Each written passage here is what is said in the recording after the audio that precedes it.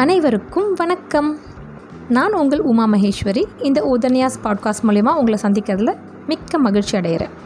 நேற்று நம்ம ஸ்ரீமத் வால்மீகி ராமாயணத்தில் அத்தியாயம் 2 பார்த்தோம். அதில் வால்மீகி யார் அப்படின்னு அவருடைய கதையை பார்த்தோம். இன்றைக்கி அத்தியாயம் 3. பருவங்கள் மாறின. மிதமான மழை, சுகமான காற்று, இதமான வெயில், பூக்கள் பூத்து குலுங்கின, தாவரங்கள் செழித்து வளர்ந்தன, பூக்களை தேனீக்கள் சுற்றின, தேனீக்களை பறவைகள் சுற்றின, பறவைகளை ஊர்வன பறித்தன. உலகம் அதன் வழியில் போராடி போராடி வாழ்ந்து கொண்டிருந்தது. மிக அற்புதமான ஒரு சூழ்நிலை ஸ்ரீ வால்மீகியின் ஆசிரமம் சுற்றி அமைந்தது. அவருடைய சீடர்கள் அயர்ந்து தூங்கினார்கள், சுறுசுறுப்பாக எழுந்தார்கள். மிக முக்கியமான பணியில் நாமும் பங்கேற்கிறோம் என்று அவர் எழுதும் காவியத்தில் பங்கேற்றார்கள். ஸ்ரீ வால்மீகிக்கு எந்தவித தொந்தரவும் இல்லாது பார்த்து கொண்டார்கள். நேரத்திற்கு உணவு, எந்த சிரமம் இல்லாத தூக்கம்.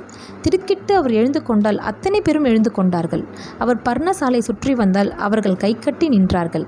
அவர் கதவை திறந்து கொண்டு புல்வெளியில் நின்றால் அவர்களும் அருகே போய் நின்றார்கள். ஒரு கவிஞனுடைய மனம் மிக விசித்திரமானது. அவன் வாழ்க்கையும் விசித்திரமானது.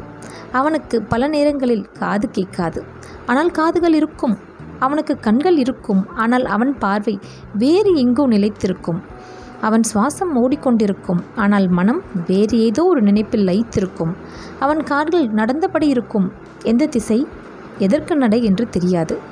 அவன் தன்னை மறந்து தூங்குவான், தானாக எழுந்திருப்பான், தனக்குள்ளே பேசியபடியே இருப்பான். அப்படிப்பட்ட ஒரு கவிஞனுக்கு, ஒரு காவியம் சொல்லும் மகரிஷிக்கு அந்த சீடர்கள் மிக கவனமாக துணை செய்தார்கள். நல்ல விஷயங்களில் ஈடுபடுகிற பொழுது நல்லோர்களுடைய நல்லுதவி கிடைக்கும்.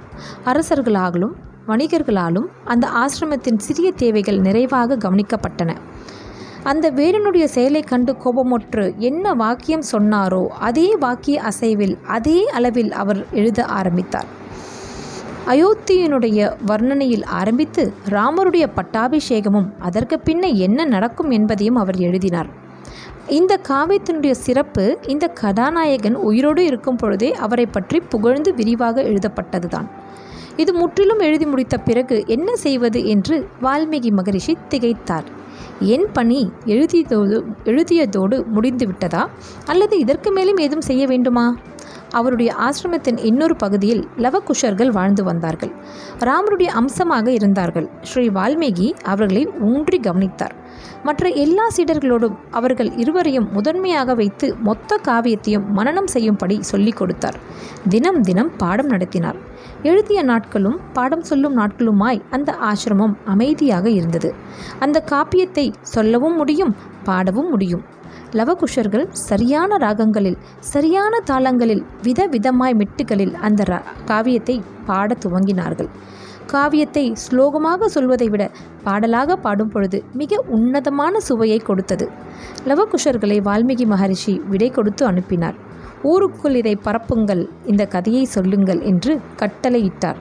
பல்வேறு நகரங்களில், பெரிய சாலைகளில், நாற்சந்திகளில், அரண்மனைகளில், கோவில் வளாகங்களில் இது குசலர்களால் இது பாடப்பட்டது. திரும்ப திரும்ப அவர்கள் பாடுவதை கேட்பதற்கு மயங்கி போய் ஒரு கூட்டம் பின்தொடர்ந்தது, வேண்டுவன செய்தது. இவர்கள் பாடுவது அயோத்தி நகரம் வரை பரவிற்று. அயோத்தியின் அரண்மனைக்கு போயிற்று. அயோத்தியின் அரண்மனையில் உள்ள ராமருக்கும் எட்டிற்று. அப்படியா? மிக அழகாக பாடுகிறார்களா? அற்புதமான காவியமா? சொற்சுவையும் பொருட்சுவையும் பாட்டின் நயமும் இருக்கிறதா? கேட்க கேட்க இனிக்கிறதா? மக்கள் கிறங்கி போய் வேலைகள் எதுவும் செய்யாமல் திகைத்து உட்கார்ந்திருக்கிறார்களா? அப்படிப்பட்ட காவியத்தை நானும் கேட்க வேண்டுமே. லவகுசர்களை அரண்மனைக்கு வரவழைத்தார். ஏதோ காவியமாமே, பாடுங்கள் என்றார். தலைப்பை கேட்டதுமே அவருக்கு தன் கதை என்பது புரிந்து போயிற்று. அவர்கள் பாடத் துவங்கினார்கள். சிங்காசனத்தில் அமர்ந்து கண்மூடி ராமர் கேட்க துவங்கினார். மந்திரிகள் மற்ற எல்லா வேலைகளும் மறந்துவிட்டு குழந்தைகளையே பார்த்தபடி இருந்தார்கள். அந்த புறத்தில் இருந்த பெண்மணிகள் கீழிறங்கி வந்தார்கள். சேடி பெண்கள் அனிச்சையாய் விசிறினார்கள். அவர்கள் மனம் முழுவதும் பாட்டில் இருந்தது. ராமர் ஒரு கட்டத்தில் சிரமம் தாங்க முடியாமல், துக்கம் தாங்க முடியாமல் எழுந்திருந்து அரியாசனத்தில் முதற்படியில் அமர்ந்து கொண்டார். இன்னும் நன்கு கேட்க வேண்டும் என்று கீழிறங்கி கடைசி படியில் வந்து உட்கார்ந்து கொண்டார். கையெட்டும் தூரத்தில் லவனும் குசனும் அவர் புகழை பாட பாட சீதையின் பிரிவை சொல்ல சொல்ல அவர் கண்களில் நீர் பெருகிற்று. என்ன விதமாக லவகுசர்கள் பாடினார்கள் என்ற பட்டியலை ஸ்ரீமத் வால்மீகி ராமாயணம் மிக அழகாக சொல்கிறது. அந்த பட்டியலை சொன்னால் இங்கு இன்னொரு அத்தியாயம் எழும்.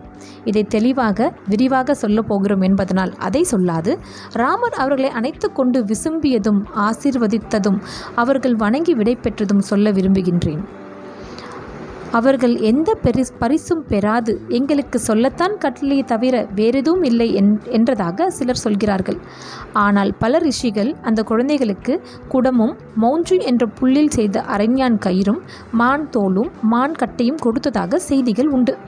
ஒரு காவியத்தை அந்த காவியத்தின் நாயகன் காது குளிர கேட்டு விம்மி விதிர்த்து கண்ணீர் பெருகி பாடியவர்களை கட்டி அணைத்து கொண்டிருக்கிறான் என்றால் அந்த காவியம் அவனால் அங்கீகரிக்கப்பட்டு விட்டது என்றுதானே அர்த்தம். ஏதோ ஒரு கவிஞன் எழுதி அவர் மனப்போக்கில் சொல்லப்பட்ட காவியம் அல்ல. யார் இதில் சம்பந்தப்பட்டிருக்கிறாரோ, யார் இதை நிகழ்த்தினாரோ அவருக்கு இந்த காவியம் சொல்லப்பட்டு விட்டது, அவரால் படிக்கப்பட்டு விட்டது, அவரால் கேட்கப்பட்டு விட்டது, அவரால் உணரப்பட்டு விட்டது. அவர் அதை எந்த மறுப்பும் சொல்லாமல் கண்ணீர் உகுத்து அங்கீகரித்திருக்கிறார். வேறு எந்த காவியத்திற்கும் இல்லாத சிறப்பு ராமாயணத்திற்கு கிடைத்திருக்கிறது. காவிய நாயகன் அதை அங்கீகரித்திருக்கிறான். ஒரு பிழையும் இல்லாத, குற்றமே இல்லாத காவியம் என்ற தகுதியை ராமாயணம் இதன் மூலம் பெறுகிறது. ராமாயணம் என்பது வெறும் காவியம் அல்ல, நடை அழகு அல்ல, நீதி நூலும் அல்ல. அது ஒரு உணர்ச்சி பெருக்கான மனித சரித்திரம், மனித வாழ்வியல் பற்றிய விளக்கம். இதை குறித்து இன்றளவும் பல விவாதங்கள் நடைபெறுகின்றன. சரியா தவறா என்று பேசப்படுகின்றது. அப்படிப்பட்ட சக்தியை இந்த காவியம் தனக்குள்ளே கொண்டிருக்கிறது. எனவே கேள்விகளை பிற்பாடு வைத்துக்கொண்டு இப்போது காவியத்தின் துணையை, சுவையை தொடர்ந்து நாம் அனுபவிக்கலாம். அயோத்தி நகரத்து வர்ணனை என்று வால்மீகி இந்த காவியத்தை ஆரம்பிக்கிறார். இத்தோடு அத்தியாயம் 3 முடிவுறுகிறது.